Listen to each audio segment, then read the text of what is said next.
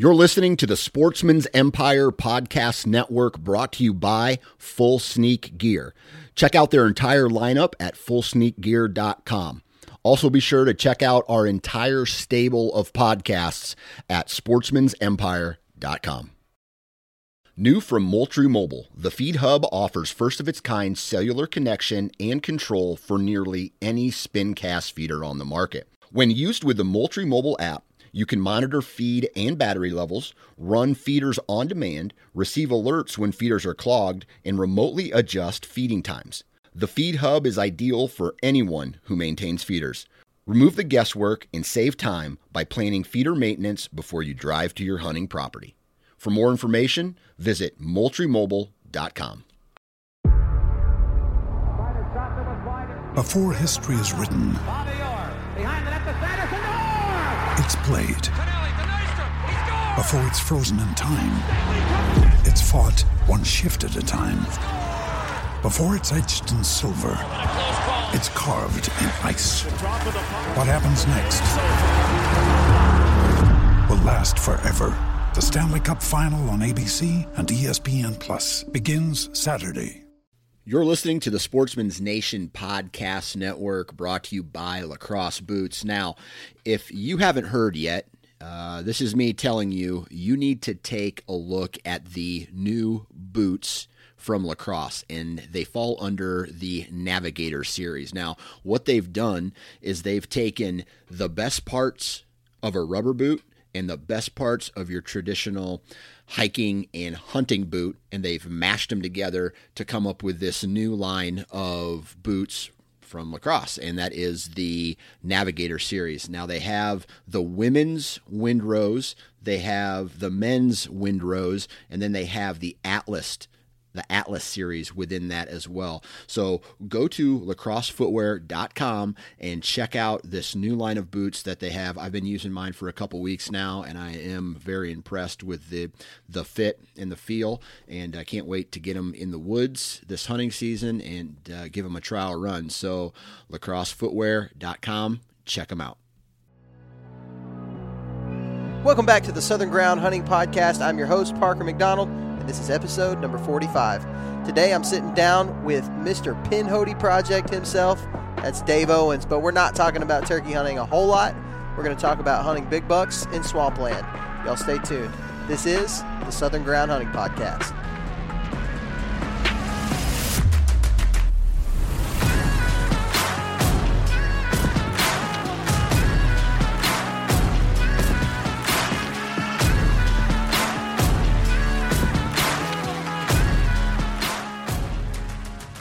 What's going on, everybody? Thank you so much for tuning in again to the Southern Ground Hunting Podcast.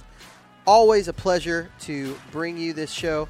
I'm going to tell you this. As I am talking right now, as you're listening to me, when this episode drops, I am already going to be in Kentucky. So please, if you're a praying person, please lift up your prayers for me, because as you know, Kentucky was rough to me last year, and hopefully, it's going to be better this year. So I'm jacked up. I cannot wait. Man, it's going to be such a good time with a good group of guys in Kentucky.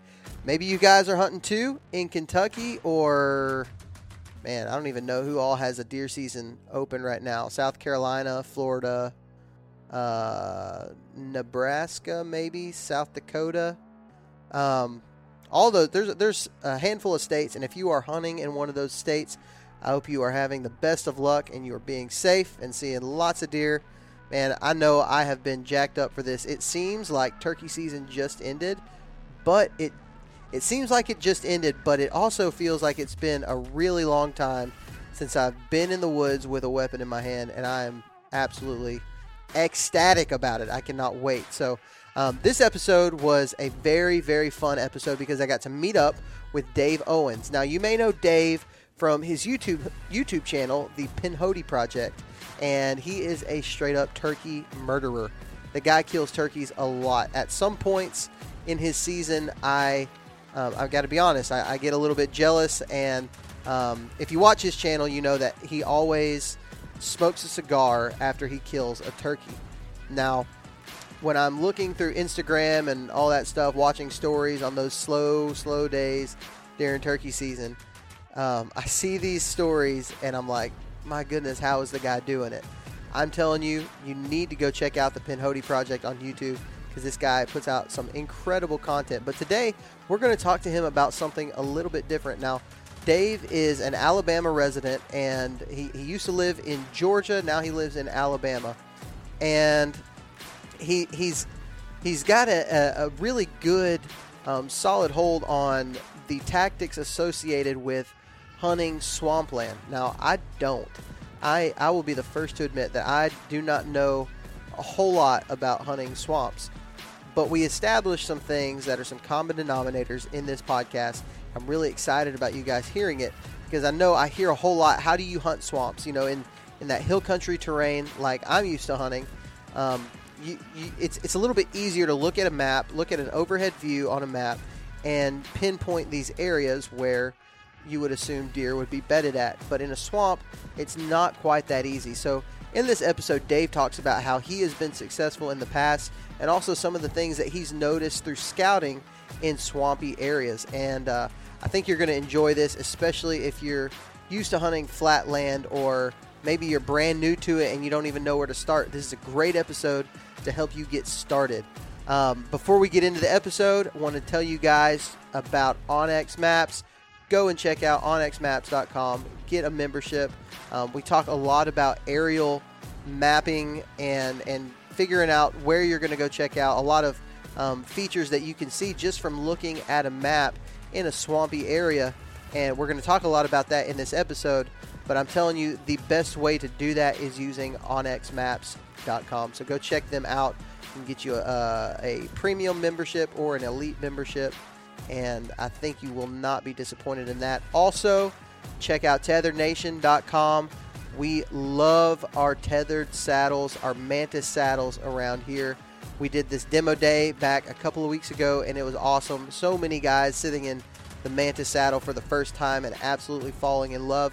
I'm going to tell you this, that Tethered is going to keep blowing your mind with awesome innovations, awesome new products. Just keep a lookout. It is going to be I believe that 2020 is going to be the year that Tethered really shines. Even though 2019 and 2018 were huge years, I think they're going to blow your minds in 2020. So keep a lookout. If you're not saddle hunting yet, as always, you can check out our channel. You can check out the Southern Ground channel. That is actually the Sportsman's Nation channel that we are on YouTube. Lots of saddle hunting videos and content there for you to check out. Of course, we're using our tethered Mantis saddles and Predator platform. So go and check that out. Again, that's on the Sportsman's Nation YouTube channel. Don't think you'll be disappointed. Give us a subscription. Click that subscribe button. Click the bell. Also, if you are not already subscribed to this podcast, please go ahead and do that. That is awesome. It means a ton if you can leave us a review as well. Man, I can't tell you, every time I see a review that mentions Southern Ground, it gets me excited, even if it's a negative one. At least I know that people are listening. I know what we can improve on. And so, yeah, that is going to be about it. Check us out on YouTube. That's at Sportsman's Nation. Subscribe to this podcast. You can subscribe on the Sportsman's Nation Whitetail feed, or you can just search the Southern Ground Hunting Podcast on iTunes, and you can subscribe there. You can listen to this podcast wherever podcasts are listened to. So if you want to listen to it on Stitcher, Google Play, iTunes, Spotify, there's so many. I can't name them all, but please do that. Leave us a review. Give us a follow at Southern Ground Hunting on Instagram and Southern Ground Hunting on Facebook. That's going to be it. Y'all, I am super excited about you hearing this episode with Mr. Dave Owens, so let's get right to it.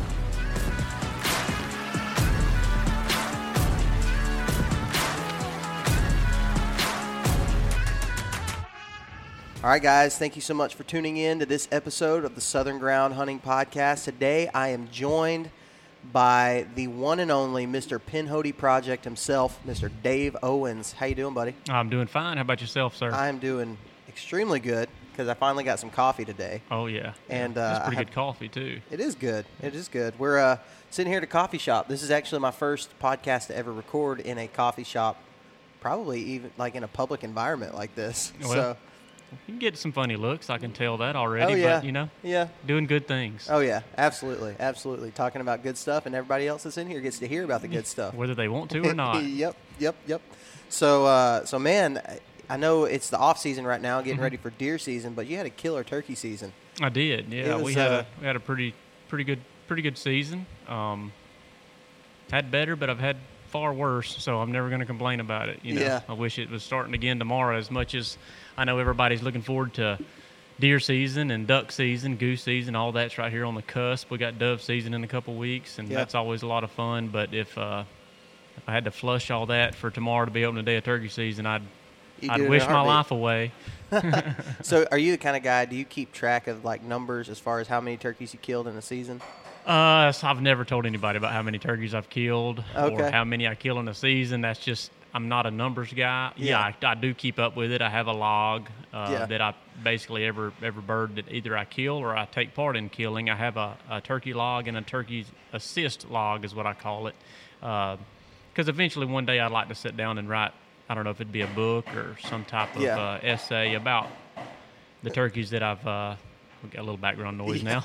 But about the turkeys, because I feel like every one of them deserves to have their story told. You know, Yeah. I get real funny about turkeys, and everybody probably knows that by now. But I do jot down a little short story. Either sometimes it's a short paragraph, and sometimes it'll be, you know, a page and a half. But whatever Right. happened and transpired, I jot it down in details, and those details don't ever have anything to do with the turkey's size. Don't ever have anything to do with the number of turkey it was that year. Mm-hmm.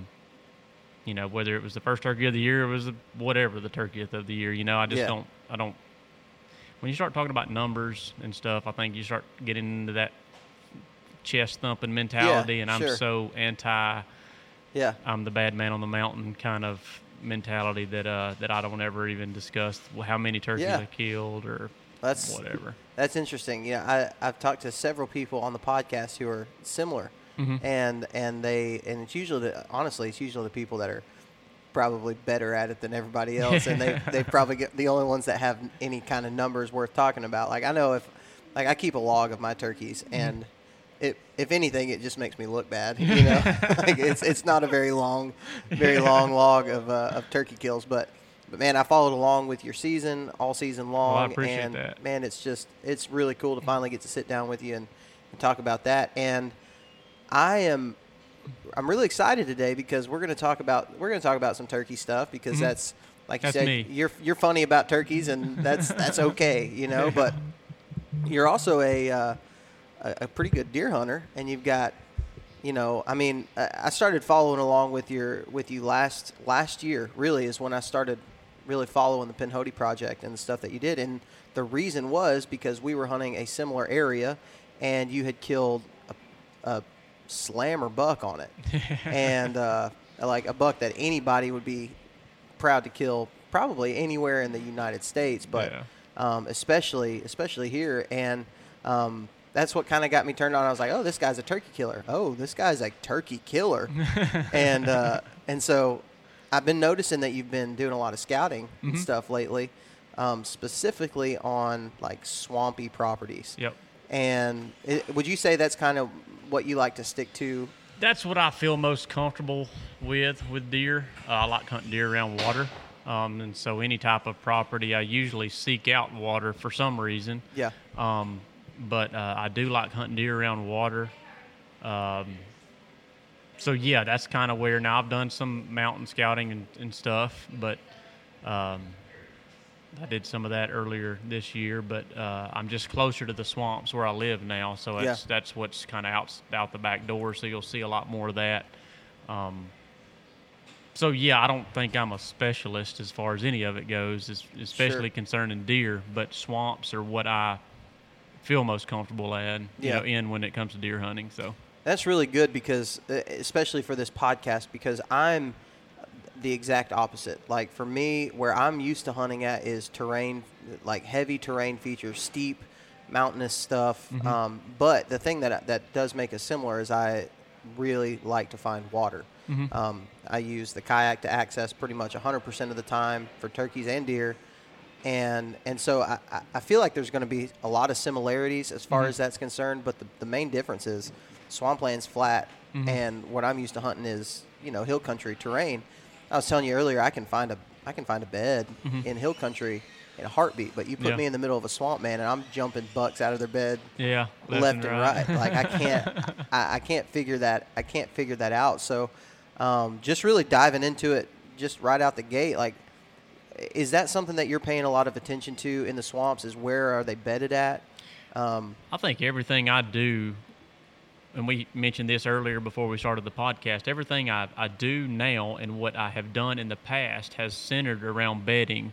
And I don't want to sound like a broken record or regurgitate everything that's kind of the cool thing to do now, which is buck bedding, and, with in-fault stuff being so huge now and the hunting public kind of making that kind of common knowledge to everybody that deer hunts has heard of buck beds now. Yeah. I'm another, just a spectator, because I started listening to that stuff and studying that stuff, and I'm very, I guess the word's analytical when it comes to anything. Like, I study turkeys. Like, I study why they sound the way they do and why they make the noises they do and why they're here.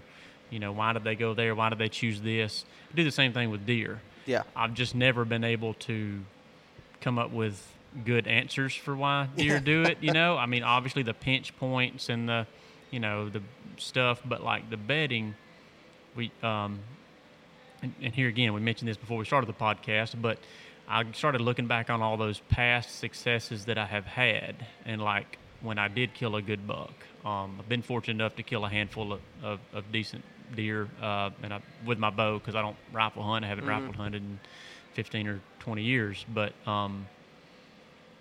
it all centered around bedding, whether I knew it or not. Yeah. Like, all my success was around deer beds, and I was always more excited when I found beds and was hunting around beds.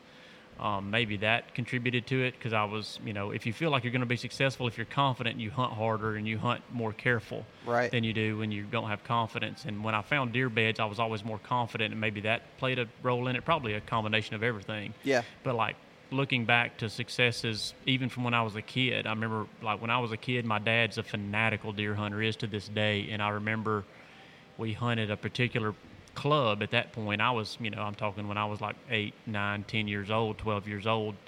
I remember walking to those stands, and we would be hunting these hardwood knobs that was butted up to a piece of public land, but we were on the private, and we had the hardwoods, and those deer were bedded on those knobs, not the main ridge, but those little finger ridges, and we had some stands on those knobs.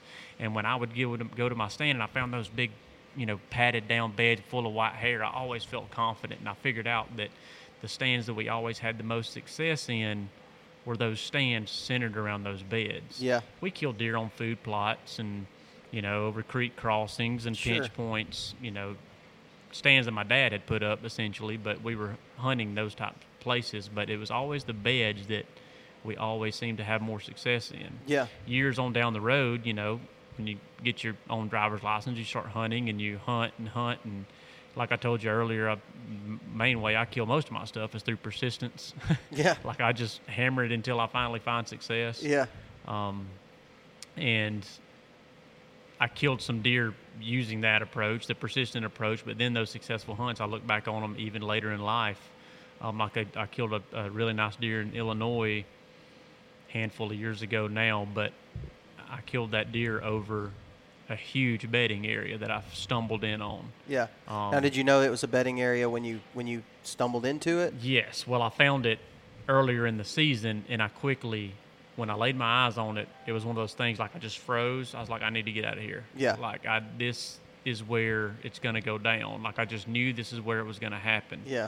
And it was a doe bedding area, but it was a huge, like an unbelievably big doe bedding area. It was just littered with like 20 or 30 beds. Man, and deer in the rut, like, that's what I key in on most of the time, is those big doe bedding areas. And it was right on the side of a really steep bluff that nobody wanted to walk up. Mm-hmm. But that's exactly where I went. And as soon as I rolled over to the other side and got into a little bowl, and that's just where all those deer were bedding, they were safe up there. Yeah. And I basically had my stand just on the downwind side of it, and hunted it. I was still hunting smart from what I had read, only hunting when the wind was right, only hunting, I didn't want to overpressure the area, but it was probably the 5th or 6th time I had hunted that particular tree because I knew it was going to be right.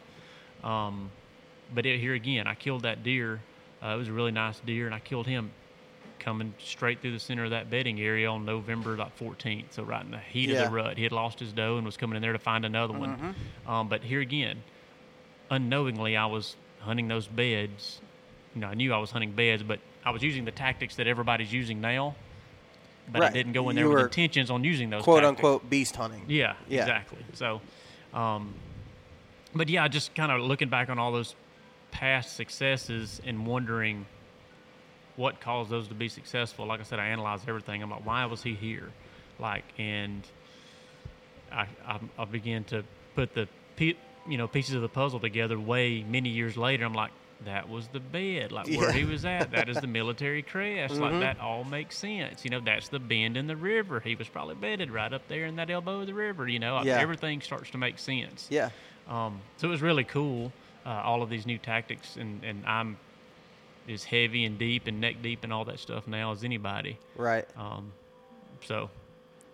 So when you're going and you're breaking down a swampy area, just for example. We've hit on this podcast. We hit on hill country bedding techniques quite a bit, that, because that's just what I do. But when it comes to a swamp, like I've said, I'm lost most of the time. Like the piece of land public land that I've hunted around, swampy, flat areas around water, things like that. I always tend to be almost right. I've almost got it right, but at the end of the day, I'm just not right. So I'll bump bucks out of their beds a lot, and I've never been able to find a consistent, in a swampy area. The only consistent thing is higher ground, which from a topo map, it's hard to find in a swampy area. Yeah, because you just don't have a whole lot of those contour lines. High ground is 2 feet difference. Exactly, and it doesn't exactly show up on Onyx, and so I'll go into these areas where, I'll see a transition line or some type of thicket, and I'll get close to it, and then I'll bump a deer out of its bed, and I'm like, well, that's not where he was supposed to be, I don't think. So when you're going into one of these areas or you're going into scout, what are the things that you're finding that are consistent about these bedding areas? Well, there's not a lot consistent, which is the biggest picture here. I think a lot of people see these tactics, and I'm guilty, very guilty. I look at everything as black and white, and we're dealing with wild animals here, so everything should be kind of approached with a bit of flexibility. And another thing is we always listen to these tactics and try to employ these tactics, which are usually targeting older deer. There's, he's going to be bedded here because he knows it's bulletproof. Where a lot of times we're bumping those younger deer that may not be employing those same tactics and those same survival techniques as those older deer are. I know that's what I've been guilty of. They're not supposed to be there. Well, they're just kind of willy-nilly bedding where they, bedding where they well please. But some of the things that I do is, let's see, when I approach an area, us being from the South, and here again, getting back to those techniques, the in-fault stuff, the wind stuff, I think we've got to tailor those to whatever you're hunting. And our area, I don't know about you, but in my opinion, down here in the Southeast, we don't get those consistent winds that they seem to get in the Midwest and upper Midwest. So when they're hunting thermal tunnels and stuff, I do think they exist here during certain times of the year, but only during certain weather patterns do they exist. I think the deer know that, or the sign and the beds that I found and stuff that I've hunted in the past wouldn't be there, because there is things where they said they would be. But I don't know if it's as consistent as what, in those type of areas where the wind is out of the northwest consistently throughout the season. Right. I think the deer here bed in areas that are just flat out bulletproof regardless of the wind. I do think they live and die by the wind, but I think they can't trust it no more than we can, because the wind swirls and stuff like that. They do, I'm sure, trust the thermals, which are obviously more consistent. And I've found deer bedding, in little low swells, and I think that is because they don't plan on getting up and moving any distance until evening time, and they know in evening time the thermals will be dropping. So essentially they're going to be at the bottom of the pool, and everybody's scent's going to be funneling to the pool if anybody's within 360 around them. Yeah. So I found stuff like that happening. And I've also found, like you said, those little high spots that has a different vegetation. Like a lot of times these swamp bottoms are extremely open. I don't know what you've seen, but really open. I mean, you see a couple 100 yards. Yeah, it just, those floods, whenever it floods and stuff, it just takes out all the vegetation. The underbrush doesn't have a chance to grow, and a lot of times it stays underwater, so you have extremely open understory, and those deer will, a laid-over tree, they'll utilize. What are those little, around here, what I've found, the deer bedding up against is stuff that stays green. It's those the little oranges. What are they called? Long splinters on them. Like honey locust?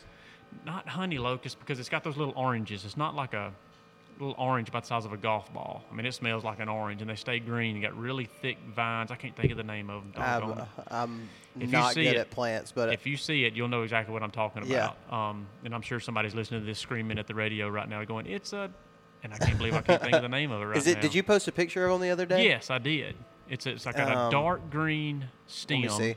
It's got a thorn like 3 inches long, and it's got little oranges on it about the size of a golf ball. And you open them up, and they look like I don't know.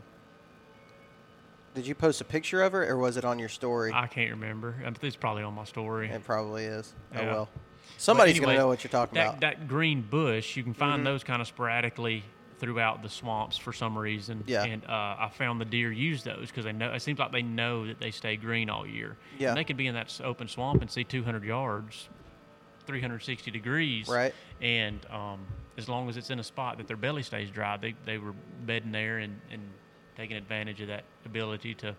So a lot of this stuff that you're talking about is, and if I just compare it to like hill country, like what I'm used to hunting and what I can hunt well, I can find these places on maps. Yep. Easily. Like I can find the military crest on a map. I can find one of the things that I always pay a lot of attention to, especially up where I'm hunting at, is those like really young pine thickets that are just super thick. And if I happen to find one that's just off of one of those tiny little spurs of a ridge, and like those little spots like that are money for bedding. They love it. Yep. And especially if it's like kind of overlooking some type of creek bottom or something like that, where most of the time they can just hop down there and get going, or go the other way and go over the exactly. ridge top. Yeah. They have all kinds of different options in those kind of areas, and I can find those from a map. Mm-hmm. What I can't find from a map is a blown over tree. Exactly. That's or this mystery bush that we can't think of what it's called. Yep.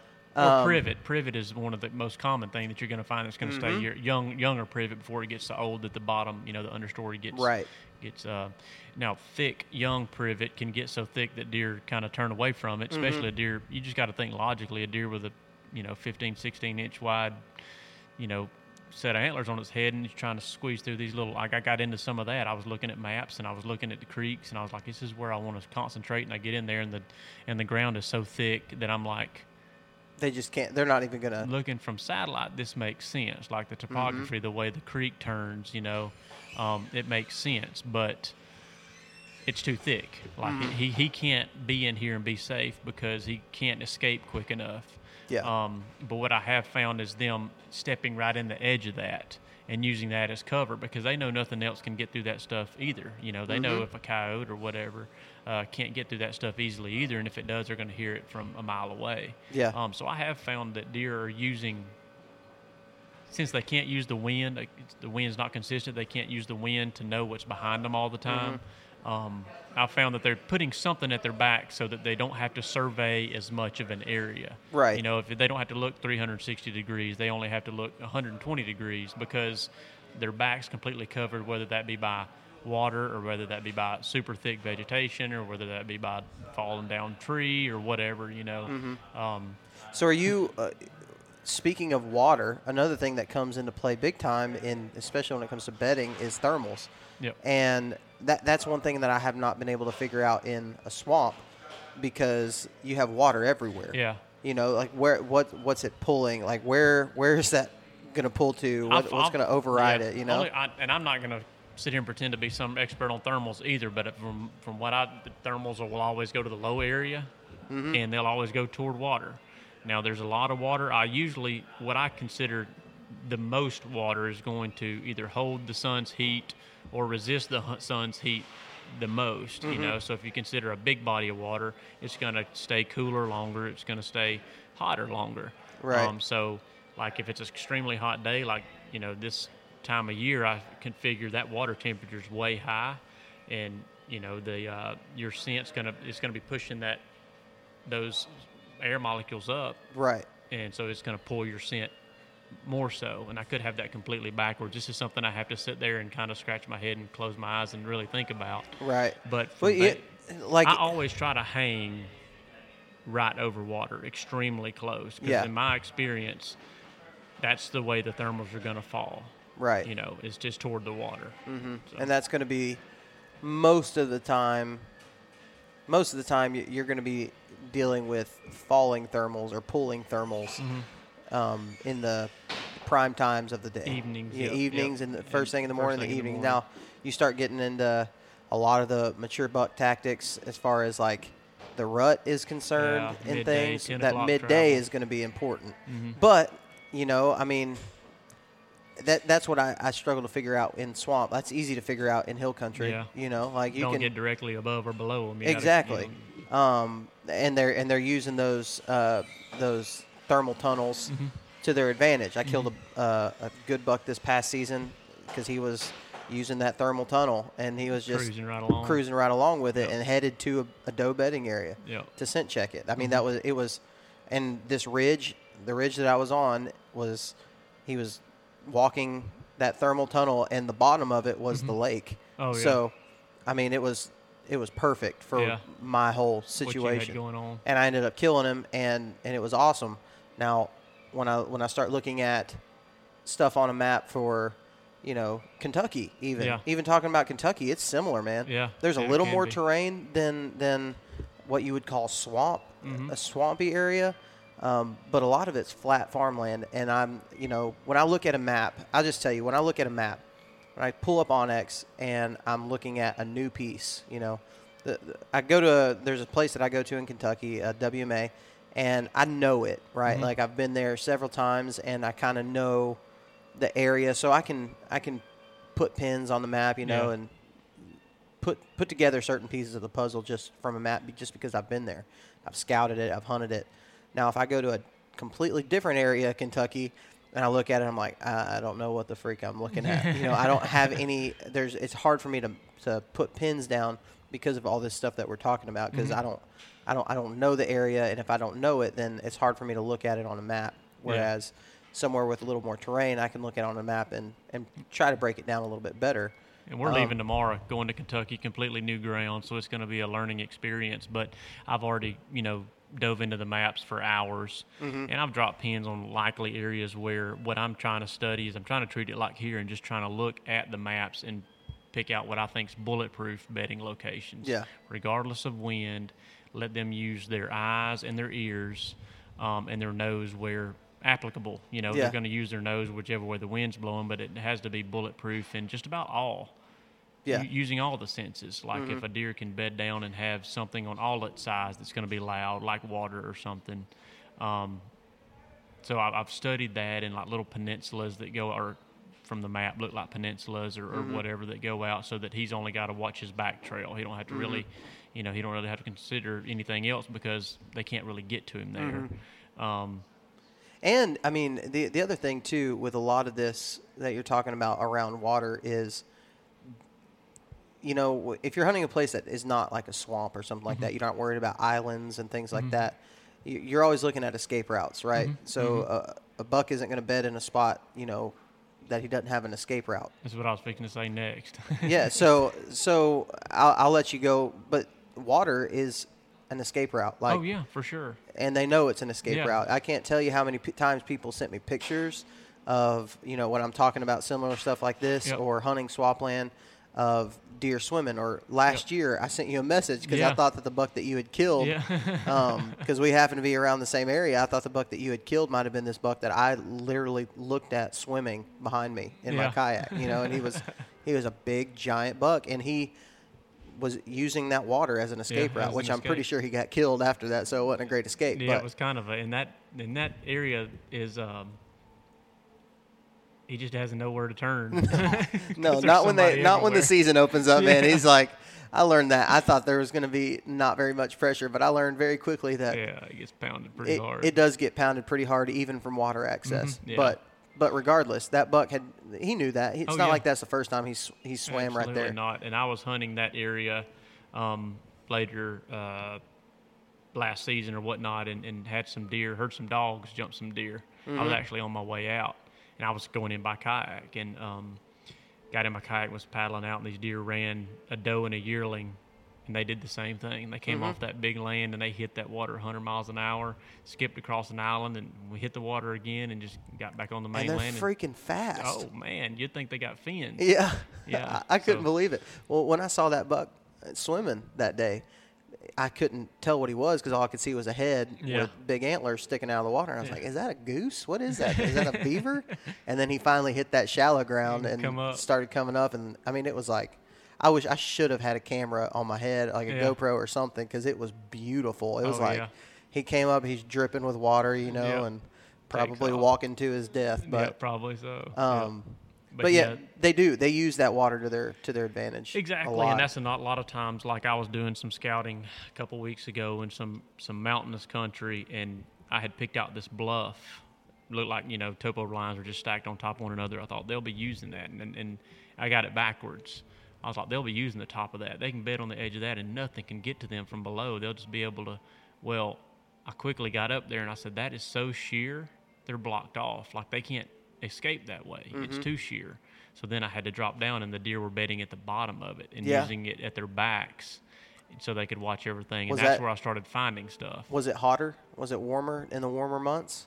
Oh, yeah. It was just a couple weeks ago. Yeah. So that's one thing about those bluff areas like that. I think once it starts getting colder, we had a guy, we just did the series Local Legends, and we had a guy come on.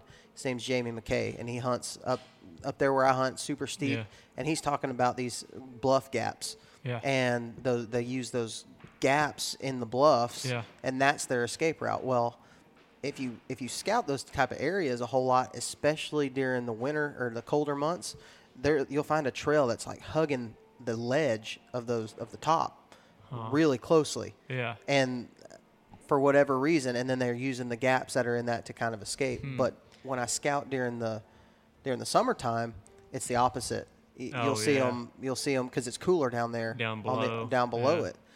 So it's interesting, I mean, those are the things that you can put together in hill country that you just can't necessarily always do in flatland. And I like in flatland, I really like water access, which, like you said, around here it's probably more popular than their standard park at the gate and walk in. So it's kind of working probably against you. Saying all that, I do like hunting swamp country because a lot of it is access, to be completely honest with you, because I like being lazy and I like paddling up really close to where I can hunt for a couple of different reasons, because I don't like dragging stands and all this junk that I have to bring when I go deer hunting with me. I don't like carrying that junk that far, and not to mention it's really nice to get right up in your stand. You haven't tracked through anything. You haven't blown anything out. I can be, I just feel like a ninja when I'm in there, I'm the same way, dude. When I started using the kayak, like, here's the thing. A lot of people think that you're, like, when you start using the kayak, and, like, I post pictures of deer, up on my kayak and stuff and paddle them out. People are like, oh, that's so hardcore. I'm like, I mean, really the guy who's hiking in 3 miles is the one that's really putting sweat equity into it. All I do is put a little bit more effort into the front end of getting the boat out and loading everything onto it. Yeah. And it's just, to me, in my opinion, I would much rather paddle. Oh, yeah, for sure. Than hike.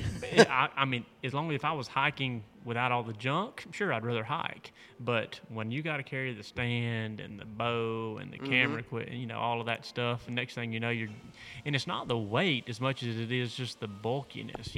Something hanging. I can't stand to have like limbs getting caught on stuff. That just sends me over the edge real quick. So I can put it on the front of the kayak, and it's really nice. Now, it's not to say, like I said, around here it almost works against you. Yeah. Because so many people are doing it now, and so many around here people around here have boats and stuff. So yeah, I know there's a access. big duck hunter population around here, Huge. and so a lot of the places that where I hunt a little further south from here is not necessarily duck hunters. You Yeah. don't have a lot of those, and so if you find a place that's only accessible by kayak, either it's too shallow or skinnier water or Yeah. something like that.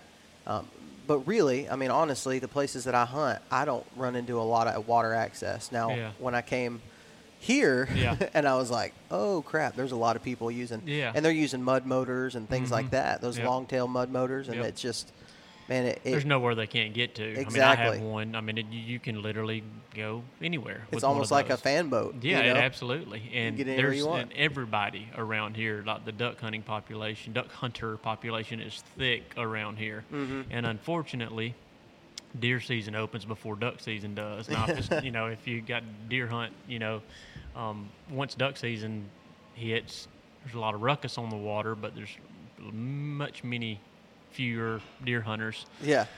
But unfortunately, duck hunt season's not in, so you have everybody that's got a boat is out there. So it can work against you. But then it's gained popularity over the last couple of years for sure. Yeah. I'm one of them. Like I said, I mean, I'm one of them that's always thought about it, but just started employing it the last few years.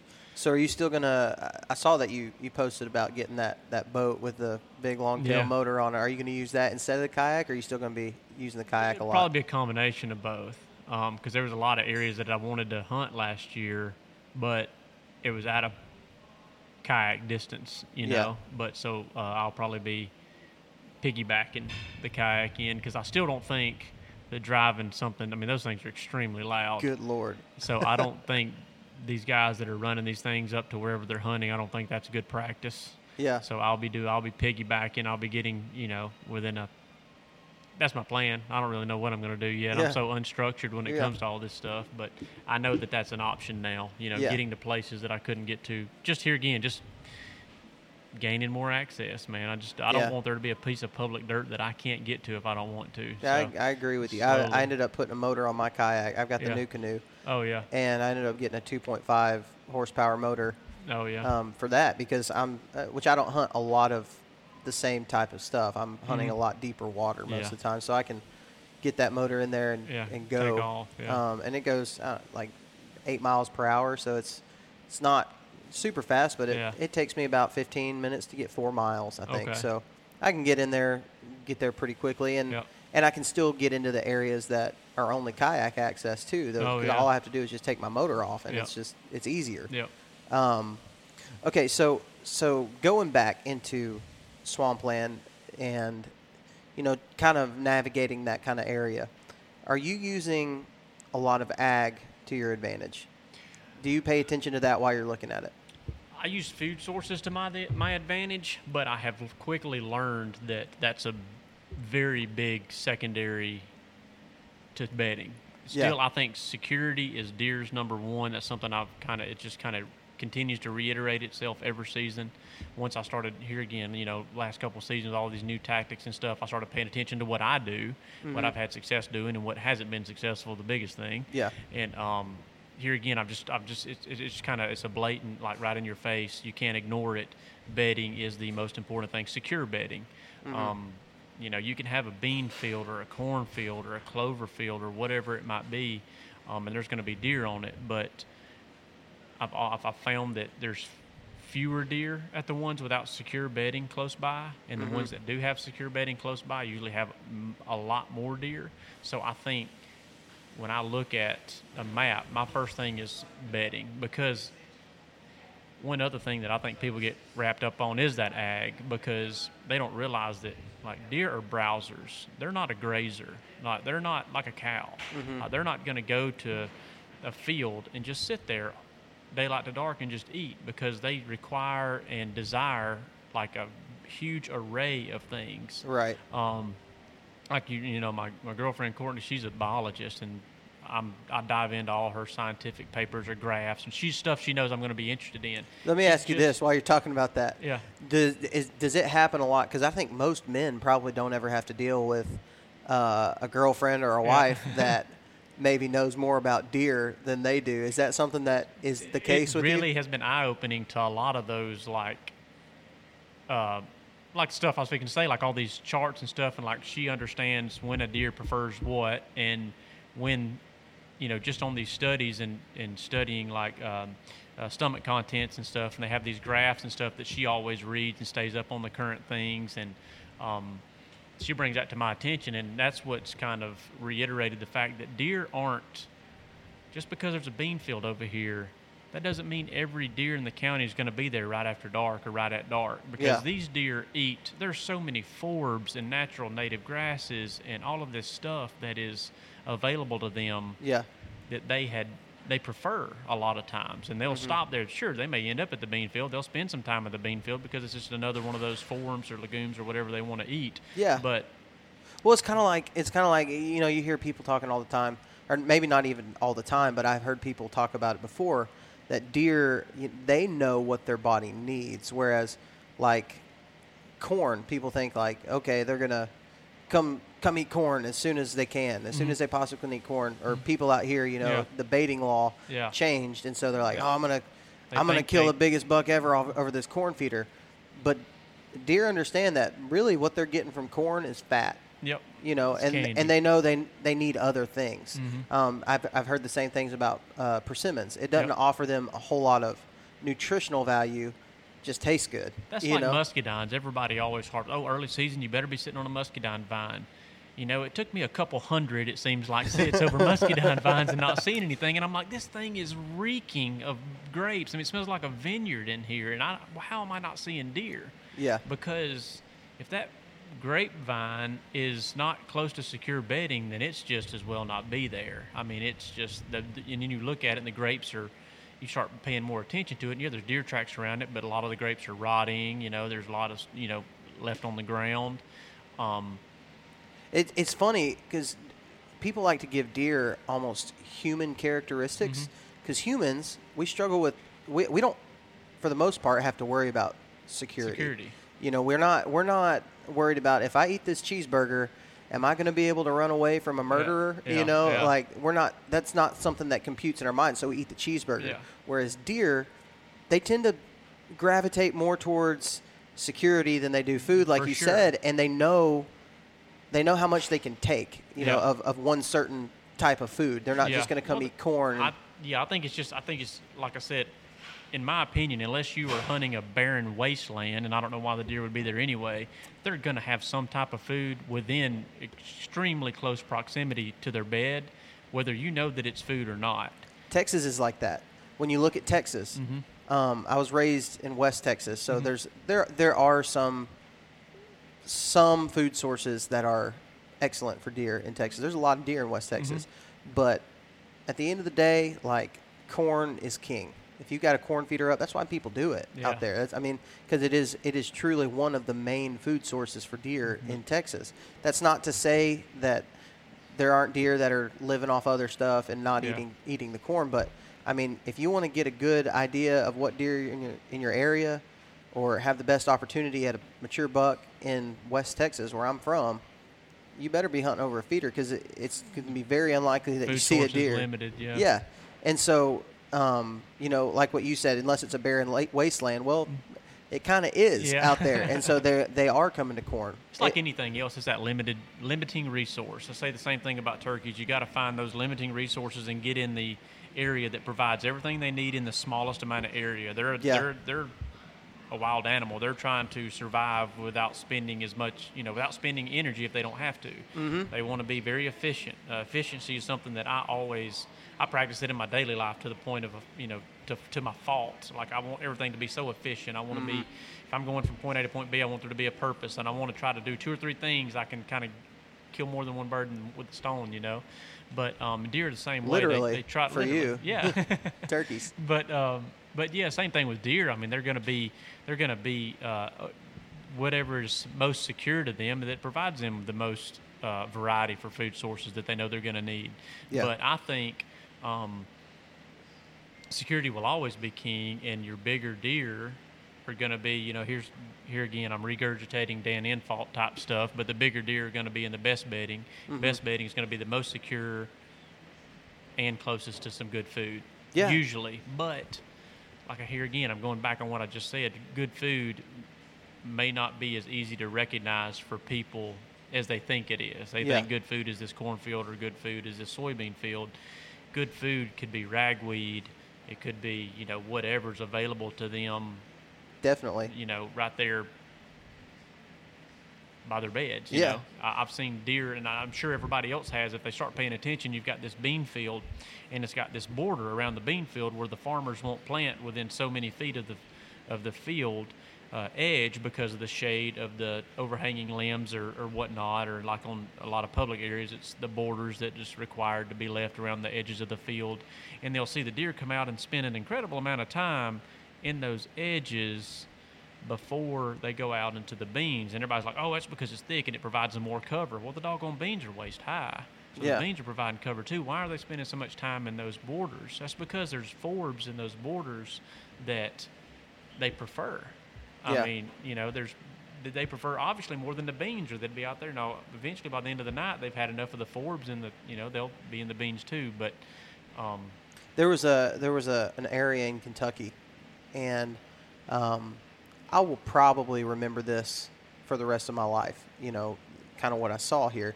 It was the second time I went to Kentucky. That's last season in October. So the beans were already not even an option. Like it wasn't even something that they were. You'd walk through a bean field at this point. It already turned. And they had already turned, and there wasn't even hardly any deer tracks in them. Whereas when we went early in the season, they were green, and there were deer tracks everywhere. You couldn't take a step without seeing deer tracks. But the cut cornfields were getting hit hard. And I was sitting over this cut cornfield one evening, and by the way, everything that you just said, you almost have to throw it out the window when you go to Kentucky this week, because the thing that I tried to do last year was hunt beds and these other food sources, and it's like the deer just don't even care about them. They're not pressure. They don't have that pressure. No. So security's not such a big issue. Exactly. It's so crazy. I mean, everything we're talking about, I'm like, man, that'd be awesome if that would have worked in Kentucky last year, because I could have figured it out a lot easier. But anyway, I was hunting this cut cornfield, and I started seeing these deer pop out of the same spot in this field over and over and over again. I mean, and by the end of the night, there was like 40 deer in the field on public land, 40 deer, and they were all coming out of the same spot. So the next morning, I was like, you know what? I'm going to go try to find out where these deer were. I'm going to see why were they coming there, because it wasn't a low spot in the field. There was nothing like that. There was something, though, that was right there that was causing them to be right there at that time. So I ended up hiking in the next morning. That evening, I was there from the water. I kayaked in. So I hiked in the next morning and got to that area. And what I found was there was a whole bunch of white oaks right there that were dropping right in that spot. And it looked like hogs had just tore it up because there were so many deer, and they were eating that. They had corn right there, but in this situation, they knew that their white oaks or the acorns were going to only be there for a limited amount of time. And so they were staging up in the woods where I couldn't see them, eating those acorns for God knows how long. I mean, I could, if I would have been in that spot that evening, I probably could have killed a deer by 3 o'clock in the afternoon. But right there around 5 o'clock, they started filtering out into the field. And so, I mean, it just goes into play with what you're saying. Those food sources like that are not always going to be the food source. It doesn't mean they're not eventually going to end up there at some point, but there's other things. There's browse, greenbrier. Greenbrier's Man, huge. I see greenbrier, especially out here where blackberry. Yep. We don't have a ton of ag now. There's a little bit more up in North Alabama, closer to Tennessee than I get in more of the north central-ish area. Yeah. And so you can use ag to your advantage a little bit more. But where I'm hunting at, man, I spend a lot of time looking for the areas that greenbrier's just mowed down. Yep. And that's kind of how I can off. get a idea of if there's deer in the area. If I'm in an area and there's just greenbrier just going up all over the place, there's probably not been browsed very hard. No. The population is Exactly. probably not there. Yeah. Exactly. And that's going to come into play a lot when I'm doing a lot of summer scouting, Yeah. or that winter scouting whenever the acorns are already gone, you know, and seeing what privet would be king then when everything else is kind of gone. That privet they'll really seem to concentrate on. I've found later in the season. This is coming from here again, hunting along creeks and where that privet's available to them. I found that it provides the security and it provides the food source. So I found them sticking extremely close to that privet, like daylight to dark. And you can go in there and there'll be like a tunnel network in that stuff. And here again, it has to like be hogs. it has to be some privet with a little age to it so that it's allowed to get up and kind of mature a little bit to where the tops are a little bit off the ground. Because if it's short, it's impenetrable to everything. Yeah. But I found in that little bit, that privet that's a little bit more mature and it's got that lack of ground cover that deer are just in there and just hammer it, Yeah. So have you ever, and this is good for the listeners too, one of the things that I've looked at a lot is if you go into like a cattle pasture and the cattle pasture that has a whole lot of growth on the edges and stuff, you can almost see like those tunnel systems that you're talking about where cows have been using the same area for so long. That may be a good idea for somebody to, if they're kind of trying to figure out what you're talking about when you look at that. That's when I see that out in the woods, and I see it a lot, especially like you're talking about with that privet. In Texas, we had hogs. Hogs would do that like crazy. They'd make that little almost divots in the ground almost. Yeah, and it's a pretty cool visual to look at. Obviously, a cow's much bigger, and so it's going to be a lot more defined. But that's something to look for while you're, deer scouting or something like that. If you're seeing those, that's exactly what it is. I killed a good deer 2 years ago, not last year, year before last, in Georgia, and it was in December the 20th.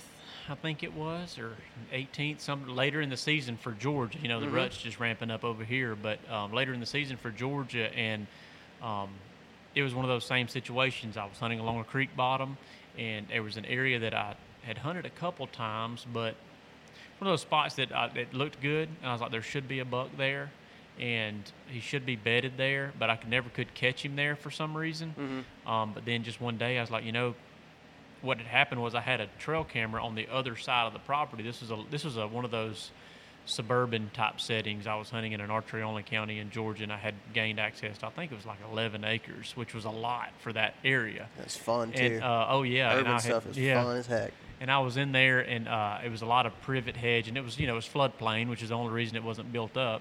So I had a lot of privet in there, and along a creek drainage there, and the creek had a big elbow in it, and I was like, man, a deer should bed right there. That's where he should be bedded.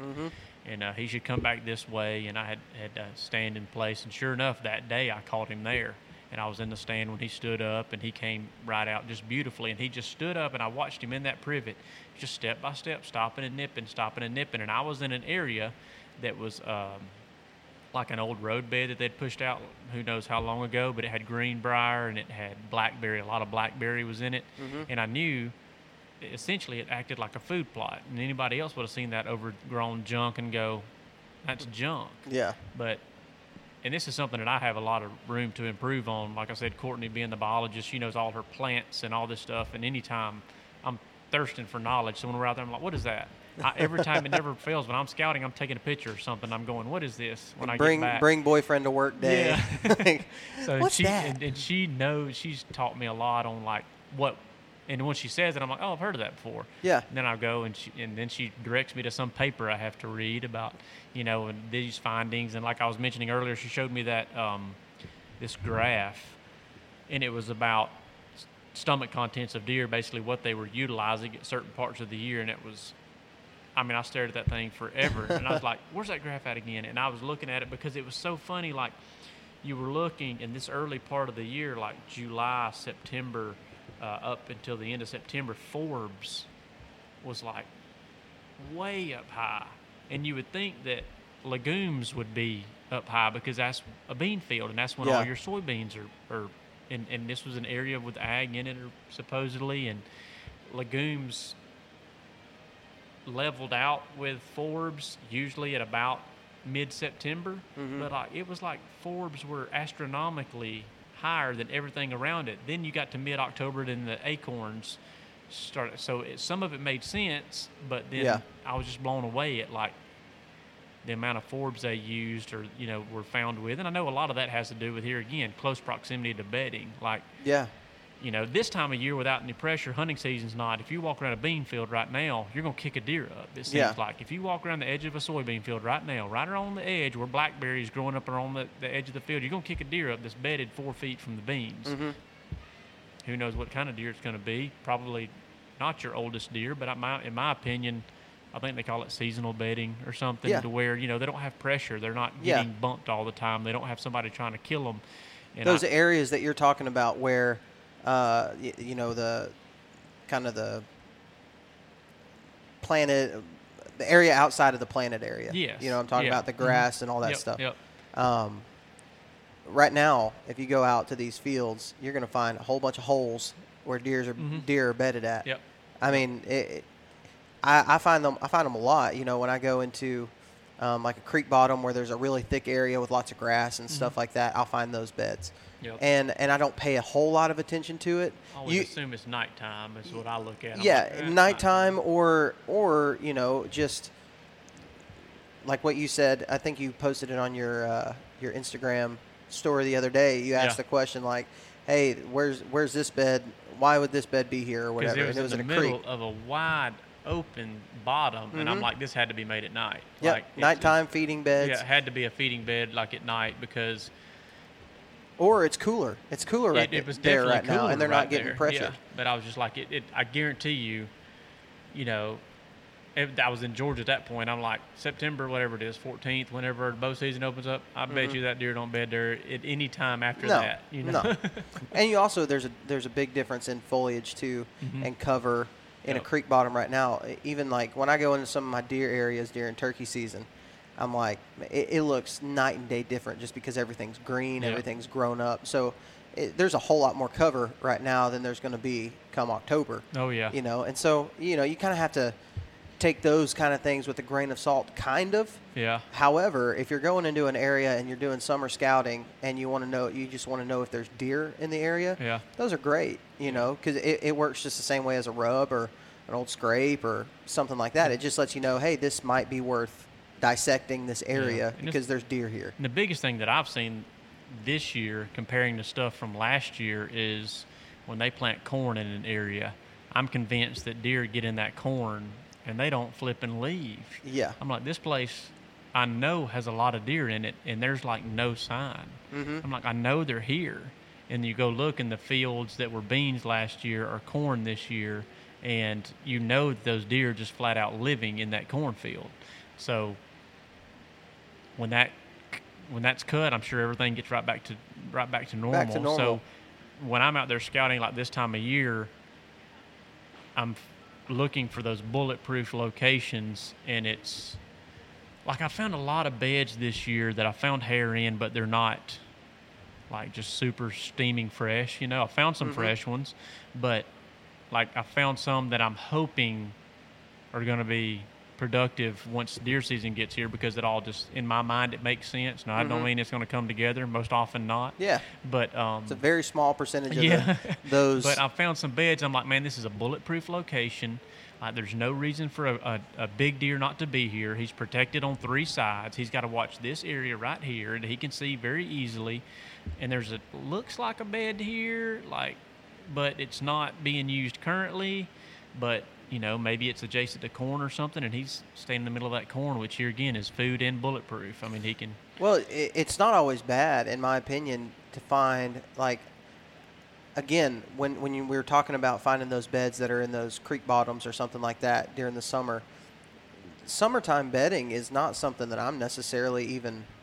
I'll look for it, I'll go and find it, but most of the time, man, if I'm going and looking for an area that I want to hunt, let's say come October or November, finding fresh hair in there, it's not something that I necessarily want to find, because I don't want to find a spot that they're bedding in the summer. July, that's not what I'm looking for. I've found some primary beds that I think they use year round, like some of those super secure beds that I do think they find year round, and I love when I find them, and it's almost like you can't avoid him. Like as soon as you lay your eyes on him, you're like, ooh, he was just here, and he's been here for a long time. It's almost like you can see the heat, heat that's still on the bed where you probably busted him out of there. Yeah, and then the tree he's laid up against is like he's got the bark almost moved off of it where he's been laid up against it and stuff, and you find those areas, and that's the whole thing I'm looking for when I'm out there scouting this time of year anyways. So even though I might post a Insta story of a deer bed, it's still kind of like, yeah, this is a deer bed, but it's not the one I was looking for, because this one, it's does and a yearling, it's this, it's just, I've only found like, I've done quite a bit of scouting this year, and I've found like 2 that I would consider like that is a primary. When you come into this spot to hunt this area, you better crawl to here, just come in here with your, your game face on when it comes time to hunt this spot. Those things are so flipping hard to find, I've found, that I just can't seem to bump into them nearly. I mean, I can go out there and look at this area and go, there should be a bed here. I walk over there, and there's a bed there. But I'm like, it just doesn't look like it should to be like a primary bedding area. And that's what I'm looking for, is that primary. Like I found one last week. I was like, and I'm trying to wrap my mind around something a little different. We talked about pressure earlier. I'm trying to think about, this is a very pressured area. This is the way that the pressure is going to come from. Where's that deer going to go? Yeah. Because I know he's going to be right in this area, and he's going to get bumped. Where's he going to go for security? So I started trying to wrap my mind around that, just trying to prepare to get ready for season. And like I said, I overanalyze everything. So I'm like looking at the map. I go, where's he going to go? So I'm like, okay, I'm going to go here. And if there's any deer sign whatsoever, so that I know that it's not, here again, just something that's completely barren, then I'm going to assume that he's going to wind up here if he's bumped, because it's a few hundred yards away. It's enough room for him to run and get a little buffer for security. And it's one of these kind of a bulletproof location to where he can see everything around him and will feel safe enough spending the rest of the day there. Yeah. So I go into that area, and I bump like 15 deer out of it. It's all does. And there was literally like 20 beds in there. I'm talking steaming. Well, I mean, I jumped them out of it. Yeah. And they had used it a lot. And it was an open little spot, and it had some greenbrier in it. And they were bedded in this super open little area, like where everything neck down. I thought that'd be a good little spot for him to get to if he was running from being bumped. And in that little greenbrier thicket, these deer were bedded. And I'm talking a bunch of deer. And I looked around it, and I saw some rubs, not anything just eye-opening, but there was a few rubs I figured were probably from the rut last year, these bucks coming in there looking for does. But I'm planning on one Saturday, when I know the place is going to get a lot of pressure, I'm assuming the buck knows that that's somewhat of a pretty safe bet to get in there and bed safely, because all the does do. Yeah. And I assume if you can get in there, especially on like a morning hunt, if you can get in there early enough to let him get in there before everything goes haywire when everybody else gets there. Yeah. And then almost look for people to bump the deer to you, and you try to get in that secondary cover. I don't know if anybody does that. I don't know if anybody's done it successfully. I know people use pressure to find deer, but I don't know. That's something I wrapped my mind around, and I was really surprised when I walked in there and found the amount of deer I did.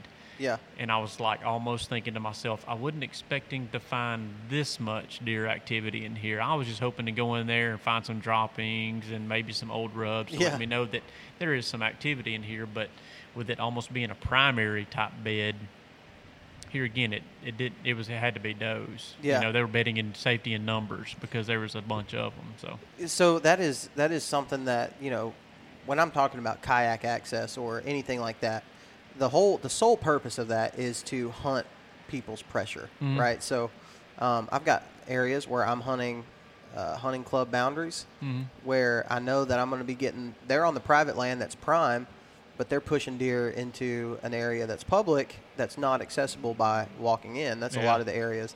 So I do that a lot, knowing that even my little amount of pressure that I'm putting in there is better than the 50 guys that are on the other side. So if a deer's going to have a choice of which direction to go, it's probably going to go towards my side.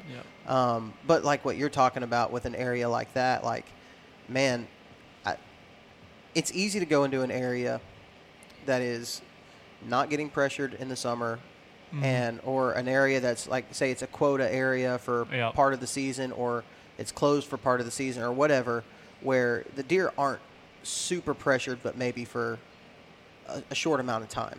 You know what I'm saying? Yeah. And it's easy to go in and scout it and find a bunch of deer sign. Yep. You know, like I think about deer being deer. Yeah. I go out to Kentucky where there's just deer everywhere. There's deer in every single corner. And you can go out. Like, I promise you, if we got in my car right now and drove to Kentucky and had 10 minutes of daylight, we'd see bucks. Like, we just would. Because they're doing their routine. They're doing they're in that summer pattern. It is unrealistic to think that you can go in there during deer season and see the same type of thing. So if that's what your summer scouting is consisted of, is going and finding just some deer sign. If you're going in there looking for summer routines, exactly. Congratulations, you found a deer in July. Exactly. It's not hard to find a deer in July. What's really hard to do is what you're talking about, is going into area and wasting time a lot of times. Going in and saying, if I can find just a little bit of deer sign right here, then it'll give me enough confidence to go in there during the season when maybe they'll be getting pushed back here. And that's a lot of times and here again, is a lot of times that's the only way you're going to know that's through experience. And that's like what the hardest thing when you're hunting a new piece of ground. You can assume where the pressure is going to come from, but you don't ever really know with 100% certainty. Yeah. And if you're hunting, it's hard to see where the pressure is coming from a lot of times because you're up a tree too. Exactly. Yeah, a lot of that's got to do with that experience type stuff. You know, you've just got to see it happen, and it's really hard to look at a new piece of ground and say, let's find those spots that he's going to go after he's bumped. It's just a guessing game. It is. You know, I think maybe that's the difference with hunting terrain features versus hunting flatter land. Like if I could put it all in a nutshell of everything we've talked about, is a lot. Like I said, I can go into an area and guess with terrain, you know, that has steeper terrain, and probably be more successful than guessing in swampland. You know what I mean, or flatland. Because of the experience. Well, the experience and also terrain features are going to tell you a whole lot more about the way a deer is traveling. Escape. Yeah, exactly. Yeah. Whereas swampland or flatland, farmland, all of it is really more of a game of boots on the ground. It really is. Like the people that I see who are most successful in that type of situation are the ones who are putting their boots on the ground. And that you could say that as a blanket statement over deer hunting just in general. Yeah. But you're not going to know the things about flatland by just looking at it on a map. There's certain things you like what we talked about. The ground cover, I mean, you can tell pines versus hardwoods versus swamp a lot of times, but a lot of times hardwood swamps, like we just mentioned, they're so open that you don't know. Yep. Deer can use them to their advantage, you know, using a visual advantage there. And you're not going to know that until you actually lay your eyes on it. You know? Go and see it. I scouted a place last weekend, and it's a flood area. So they flood it for duck hunters, basically. And it's a great area. I jumped a giant buck in there, and it was awesome. It was just a really cool place. It was a big, huge island is pretty much all it was. And I went into one spot. The way I went in, I paddled in, and I went in, and it was thick, man. It was awesome. Maybe like a 5-foot elevation change in this one area versus another side of it. But it was thick. You could tell this specific spot did not get flooded or anything like that. It stayed out of water a little bit. And I ended up hiking that's where I jumped the deer. I jumped several deer in there. I hiked all the way around this island and got to the other end, and it was what you're talking about. It's just flooded. It wasn't flooded at the time, but it's just wide open. You can see there was corn planted in there, and you could see from like one side of the woods all the way to the cornfield on the other side of the woods. Like you could just see everything. Yeah. And I wasn't finding deer sign. There wasn't hardly anything there. It was a barren. But from a map, it looked the exact same. You couldn't tell. Yep. And so I think that's the main thing that we established in this podcast is the absolute best thing you can do is go and see an area, find an area, find these food sources that we're talking about, you know, and be able to differentiate between things that they need to survive and what their bodies prefer versus things that you think their bodies prefer. Yeah, for sure. know? It's definitely like taking a step back and realizing that, in my opinion, food is secondary, and it's a distant secondary to security. Like it's a distant secondary because, and that's for two reasons, and here again we're probably reiterating something that we've already talked about, but that's because a lot of times food is a lot closer than you think it is. Yeah. It always seems to be a lot closer than I think it is. I watched a buck stand up out of its bed a couple different times during summer scouting last year. I found a spot where a buck was bedding, the buck I killed, and it was one of those situations to where I was looking at satellite imagery and I thought, that's a discoloration there. I wonder what that is. Like, I wonder what that is. And then I went and checked it, and there was a deer exactly where it was supposed to be. Yeah. And he was so confident that he didn't run. Like, he was so confident that I didn't see him, so I just made out like I didn't see him and kept on moving through there. Well, I was able to go right back in there knowing that he was there at that point, and what them deer would just stand up and feed on what you would just think was just nothing, like dead limb, but they're sitting there feeding, they're eating, and they're doing their thing. They're not moving more than 20 yards. And there's always food, in my opinion. A deer's got stuff to eat, especially this time of year, summer, spring, things are growing, things are green. Early season, man. They've got stuff to eat everywhere. You can hunt a destination food source until they get a little bit of pressure, and then I think they're going to make sure that security, it like reiterates to them that, okay, security's number one. You know, they get lackadaisical like everybody does about anything. Sure. You know, you run 90 miles an hour down the highway going to work every day, and it's easy to do. It gets you to work quicker. You get a ticket, highway patrol starts sitting there. You're going to start keeping it inside the speed limit, and that's like just reiterating, hey, speed limit is there for a reason, and I think that's the same way with deer. They kind of get loose on that security being the most important thing until that hunting pressure, when they only need to get reminded one time, and once they're reminded that one time, everything comes back to keeping the main thing, and then here again, then it's reiterated almost daily with public land deer. You know, they're going to have some type of interference or intrusion or something, so that security just becomes more and more important until the season's over. And that's another thing too. You were talking about the deer in Georgia that you watched get up out of his bed, and he was nipping here, nipping there. And I think a lot of people underestimate that, the fact how important bedding is, even in a hunting setup. It's really important to know where these beds are at, you know, and doing your scouting and finding where these beds. But it's very important, especially in the early season, because a deer does not want to move around a whole lot. Yeah. And so when you're talking about going in and just watching a buck stand up and he's just nipping here, they're slow movers. Slow. Yep. They're not. So I hear a lot of people say, you know, I hunt the bed to food. Well, I do too. In a lot of times. During the rut, I hunt bed to food a lot because I want to find where those does are going from their bed to food. Yeah.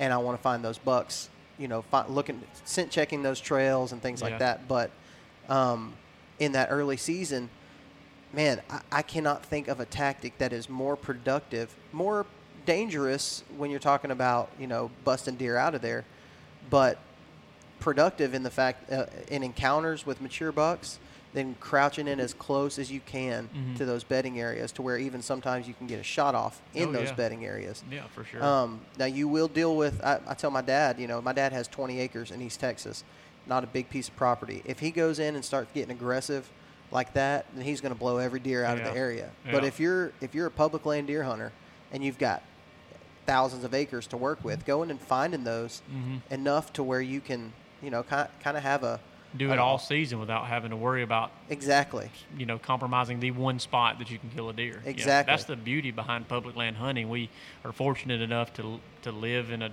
day and age to where we have, and in an area and country that allows us to have public land that, you know, everybody, I would say, is within an hour of some public land hunting. Absolutely. And, you know, most of it, especially here in the Southeast, has abundant game populations on it. You know, some better than others, obviously. But having the flexibility to have several or many areas at your disposal to get aggressive without worrying about, this is the only deer that I have, and worried about bumping him out. And I think that's where a lot of my where I kind of, my turkey hunting and deer hunting kind of mesh a little bit, because I'm extremely aggressive when it comes to closing the distance before they know you're there. Obviously with deer, they never know you're there, but when turkey aspect of it, before you make a call or whatever, I always, if I could gain 10 more yards, I'm going to gain 10 more yards. And it's the same thing with hunting these beds is 10 yards may not seem far, but and you consider this deer's going to get up possibly right at last light, and he could, like you said, nipping and being slow and just taking a step, like that 10 yards can be life or death. And I think that to me is the hardest thing, trying to figure out where and how far to push that envelope. I did on another deer last year. After I had killed the one that I killed, I had another idea where another deer was bedded, and I pushed too far. I'm fairly certain, because I'm fairly certain he was in there. But going back and looking at it hindsight after the season and sitting where I know he was sitting, he could see too dang well where I had crawled into and snuck up to. Yeah. So I'm like, that deer was bedded right here, but I approached him from the wrong angle. I approached him from the angle that he could see too good. But that here again, lesson learned. If I hadn't have gotten to that location and he would have stood up and walked out, I probably wouldn't have been close enough to kill him. Right. And that's the challenge to hunting those super open bottoms like that. Those jokers use their eyes as much as anything. So I found some beds that I'm like, okay, how am I going to get into within shooting range of this thing, or getting in where he's going to get to me before dark gets here? And I'm like, I really don't know. Like, I don't. Some of them are just flat out bulletproof. Yeah. Like then that's why they're there. Even if he doesn't know you're coming and he's there, like, how am I going to get here without boogering this up? And some of them I'm still scratching my head on. I'm like, am I going to get here at midnight and see if he's going to come back and possibly try to kill him in the morning? But then your wind's going to do screwy things in this area. It's going to, just because you got a northwest or west, or we get a lot of southeast early season, that doesn't mean it's going to stay southeast all morning. Exactly. And he's going to get there before daylight, and he's going to wind you, and he's still screwed. They just didn't have enough room on the Weather Channel app to tell you which directions the wind was actually going to go for the rest of the day. Exactly. But man, that was awesome. There's a couple things that I think we established in that whole conversation, about bedding and the food sources and primary food sources and things like that. Just a ton of information for somebody who is, I put myself right in this category of trying to learn more about what are guys doing in this type of terrain, this type of area that are successful. What are they doing? And so being able to pick your brain, man, has been absolutely incredible. I know a lot of people are going to really enjoy that. Well, the pleasure was all mine. I don't feel like I have a lot of knowledge to share, but I'm be glad to share what little bit I know. Like I said, I felt like what success I've found with deer hunting has been flat out through persistence and stubbornness, probably willingness just to keep on getting up, keep on getting out there, which here again is the secret recipe that you can't buy in all kind of hunting is experience and determination. I mean, if you're out there enough, you're eventually going to bump into one, Yeah. But I do think some of these tactics that, and like I said, I'm not here to take credit for any of them. I'm regurgitating a lot of what's the popular thing is now with this bedding, but once they give a reason to the, kind of explained it so in terms that I can understand, I'm like, you know what, that makes sense. Back when I killed that deer in 2010, I was hunting here, and that's right where he should have been. Like, it started making sense. So then I've started trying to employ that in my scouting now. And last year, honestly, the year before last, when I was hunting that urban piece, is the first year that I had started trying to employ all this stuff and use it in scouting. And it was really funny because I started scouting and started listening to all this right before the season when everything came out. And it was like late September, October. I'm like, man, I wish I would have had this during the summer. I could have figured this stuff out during the summer. Yeah. But then I had a season and ended up killing a nice deer over there that year. And then this past year, I killed that nice deer. I'm like, you know what? These tactics, there's something to them. Yeah. I remember calling my brother and going, man, this stuff they're talking about? This military crest and thermal tunnel and bulletproof bedding and this sound-based bedding and all this stuff. That stuff's real. Like, I'm going to these places that I'm looking at on a map and I'm finding beds. And, I'm jumping deer and it all makes sense. So, anyways, hopefully somebody was able to pull like one little nugget of information out of all this rambling that makes sense and hopefully can help somebody. Here's the one piece of nugget that will remain true no matter what, is that you're a turkey killer, and people need to watch you on YouTube, especially if they like turkey hunting, but also this season, hopefully for some deer too. Yeah, I'm gonna try to drag that camera along as much as I hate it, but I'm gonna try to drag that camera along for deer also. But I'm not sure how I'm gonna structure it yet because I feel like I would bore everybody to death in a deer stand. But if you feel like Dave would not bore you, then let me know on this episode.